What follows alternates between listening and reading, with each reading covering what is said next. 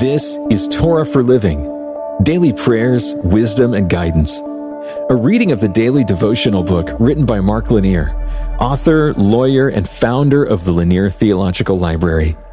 We're sharing scripture and insights from the first 5 books of the Old Testament, the Torah, and today we're reading in Deuteronomy chapter 3, verses 1 and 2. Og, the king of Bashan, came out against us, he and all his people, to battle at Edrei. But the Lord said to me, do not fear him, for I have given him and all his people and his land into your hand. Fears come from rational and irrational places.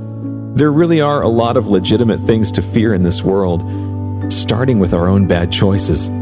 As a very successful friend of mine has repeatedly told me, we are all only 7 bad choices away from living under a bridge. We know the fear called a health scare. We can fear the loss of loved ones, loss of jobs, loss of financial security, and many other things. Fear is a disease that can infect our lives and cause us to miss out on opportunities. Fear can drive us to do things we wouldn't otherwise do and maybe shouldn't do. Fear can paralyze us and make us powerless when we shouldn't be. But there is an antidote to fear. The antidote is God.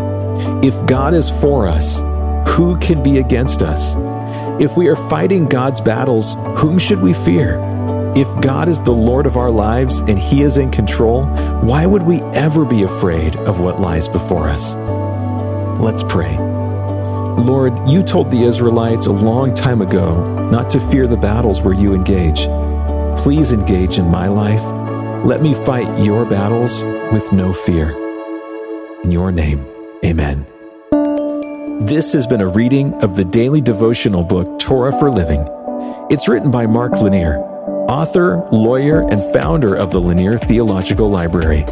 You can find out more about the book Torah for Living in the show notes, and you can hear even more podcasts, watch videos, and read blogs and devotions that we hope will strengthen your faith right now at hopeondemand.com.